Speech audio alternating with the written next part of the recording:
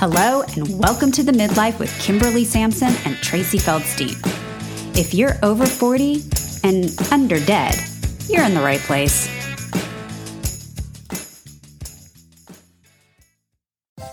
Hey there, I'm Kimberly Sampson, and welcome to the Midlife Podcast, where we discuss tools and strategies to turn your midlife crisis into your midlife transformation. Some of what you'll hear is from the recipe I used to get myself out of my own midlife funk. Some of what we'll discuss draws on my career in finance and banking and my experiences with entrepreneurship. All of it, my personal experience and my professional expertise, are yours to help you design your next best chapter and thrive. We'll also have a special segment called Reinvented sprinkled in every few weeks. You'll hear from inspiring women who have changed course after 40, proving it's never too late to start something new. Join me. Hello, friends, and welcome to The Midlife. I've got some bad news for you. Midlife is not actually halfway. Hello? Are you still there?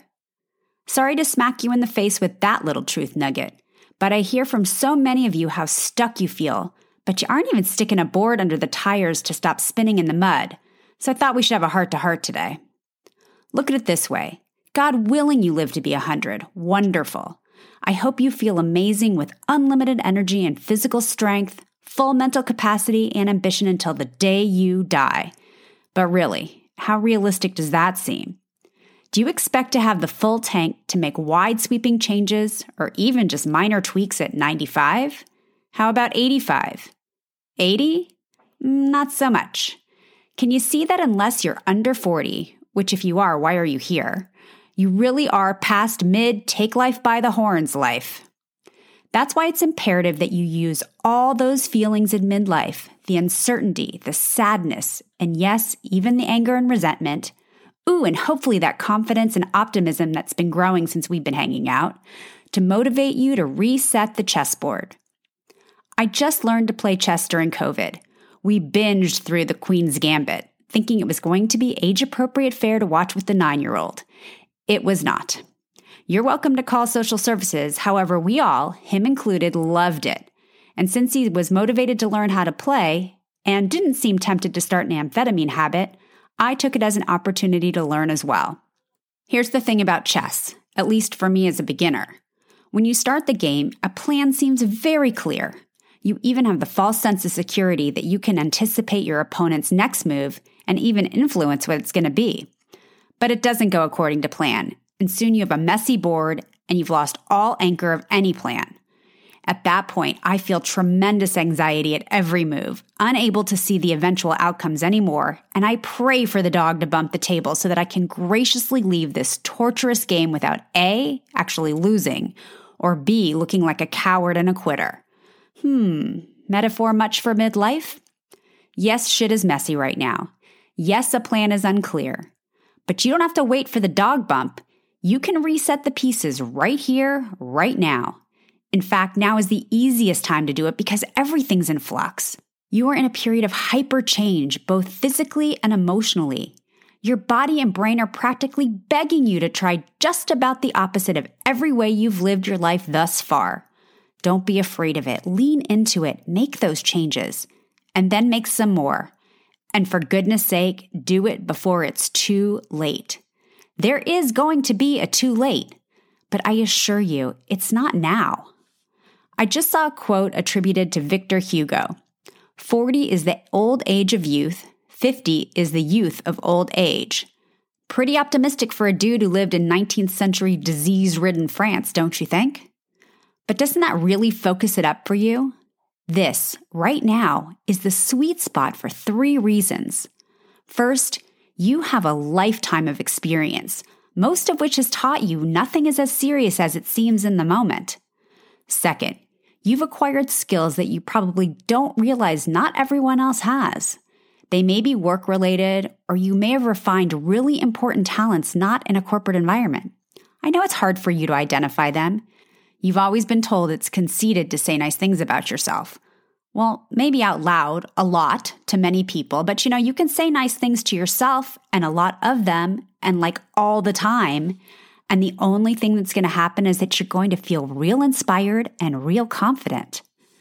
3, You've already skinned a knee or 7 and gotten right back up. If you haven't had at least one major fuck up, at least one situation make you scratch your head and say, well, that didn't go like I expected, I don't see how we can be friends. The mistakes, in the end, are gifts. Chances for do-overs, or better yet, do differentlys. And you're still here. How about you channel some of your dumb kid energy and say, well, that wasn't so bad, let's go bigger. When I envision my later years, I'm seeing a lot of awesome stuff on autopilot-ish. I'm laying all the groundwork today. Are you? If you're spending a lot of time in la-la dreamland, that's great. I totally support that.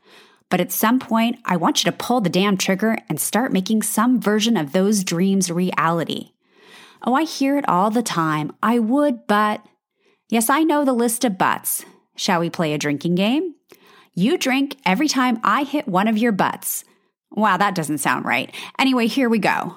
I would, but I have the kids. I would, but I'm too old. I would, but I have to go back to school. I would, but there's already someone doing it. I would, but I don't know how. I would, but I'm probably not smart enough. I would, but it costs too much. I would, but what would people think? I would, but my husband wouldn't think it's a good idea. I would, but it seems silly to start over now. I would, but how much longer would I realistically do it? I would, but it's a risk. I would, but I'm probably not that good. Are you drunk yet? Let me finish the sentence for you one more way. I would, but I'm dead. As far as I know, we only get one shot at this. That's what we're really talking about here. How much do you want to squeeze out of this single gift of life that you have? If you're ready to just coast into the dirt finish line, fine. But I'm pretty sure you don't, or you wouldn't be here. Do you feel a little like life is passing you by? It may be. You want to know an amazing secret? The way to slow down time is to be very busy doing things. When you do the same thing day after day, there's no delineation and the days just bleed into one another. When you're working on a goal or a project or learning something new, no matter the size, you can more easily reflect back on segments that hold accomplishment and meaning. Here's a little test. Ask yourself what you did last year. Yes, even in that crummy, upside-down world of a year, what did you do? Are you satisfied with your answer? If you answered yes, great. Raise the bar for yourself and reach higher. I have complete faith in you. Not necessarily that you'll reach the goal, who knows, but you will become better for having set the goal and worked towards it. Now, if you aren't satisfied with your answer, what are you doing to change it for this year? Will you be able to give yourself a more satisfying assessment 365 days from today? To be clear, I'm not just talking about changing careers or starting a business, although truthfully, those are my favorite midlife crisis cures. I'm talking about following a lifelong passion, becoming an expert in a subject you're interested in, improving your relationship with your kids, or improving your relationship with your spouse. I know change is scary, but where you're languishing right now is no bed of roses either, is it? What seems worse, making a change or running out of time to make that change? I don't know about you, but running out of time sends shivers down my spine. So what the hell are you waiting for? I know, it's the buts again, isn't it? There's an exercise I run through with the women in my program, Midlife Reimagined, Design Your Next Best Chapter. You get to write down all those obstacles, but then we brainstorm lots of workarounds. And you know what? Where there's a will, there is absolutely a way. Together, we build that tunnel or bridge, or we grab a bulldozer and clear the way. Now, I don't want to really freak the fuck out of you. Well, yes, I do, kind of. What if you get sick or incapacitated? What if you're one of the unlucky victims of dementia or Alzheimer's? Yeah, we're actually getting that old. Your window for making this a life well lived is potentially even more limited. There was a time in my life where I wanted to know how the book ends, that somehow then it would be easier to live the middle if I knew it was going to work out okay. Super chicken shit, but that aside, what if the book has fewer chapters than you think? Would that kick you into gear? I think it would be prudent for all of us to consider that possibility. And then, once in motion, let's put that aside because after all, it's mostly out of our control. I know there's a lot of pressure to have it all figured out, whatever it is. We are planners and prudent, and we color in the lines like good girls. But midlife is the time to free ourselves from traditional constraints. You might start doing something and decide it doesn't please you in the way you thought it would. You are allowed to change your mind. There are no follow-through police, and it doesn't make you a flake if you decide to go in a different direction. Those are rigid tenets that have been beaten into our heads. Learn to be flexible and compassionate with yourself, but certainly be diligent in anything you pursue. Unless you give it your all, you'll really never know if it's the right path. I think the phrase fuck it must have been coined by a woman living her best midlife. I use it often and have what I call fuck it ideas. Do they always work out? Absolutely not. But it's always a learning experience, and I look at any misstep as a gateway to a better fuck it idea. I do love big ideas, and I think you should write every single one of them down. And then I think you should pick one and start writing out the steps you need to follow to reach that goal. And then you should break down those steps down again and again until you have tiny, manageable tasks in a simple, achievable order. And then get cracking, one task at a time, one after the other. My husband's family had a house in Lake Arrowhead when he was growing up. It's a steep, windy road to get up the San Bernardino Mountains just outside of Los Angeles.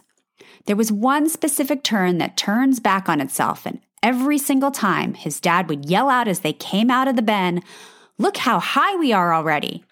Sadly for me and my children, my husband continued this tired tradition every single time we made that drive. But I do think there's a valuable lesson. Start driving up your mountain, and before you know it, you won't believe how high you've gotten.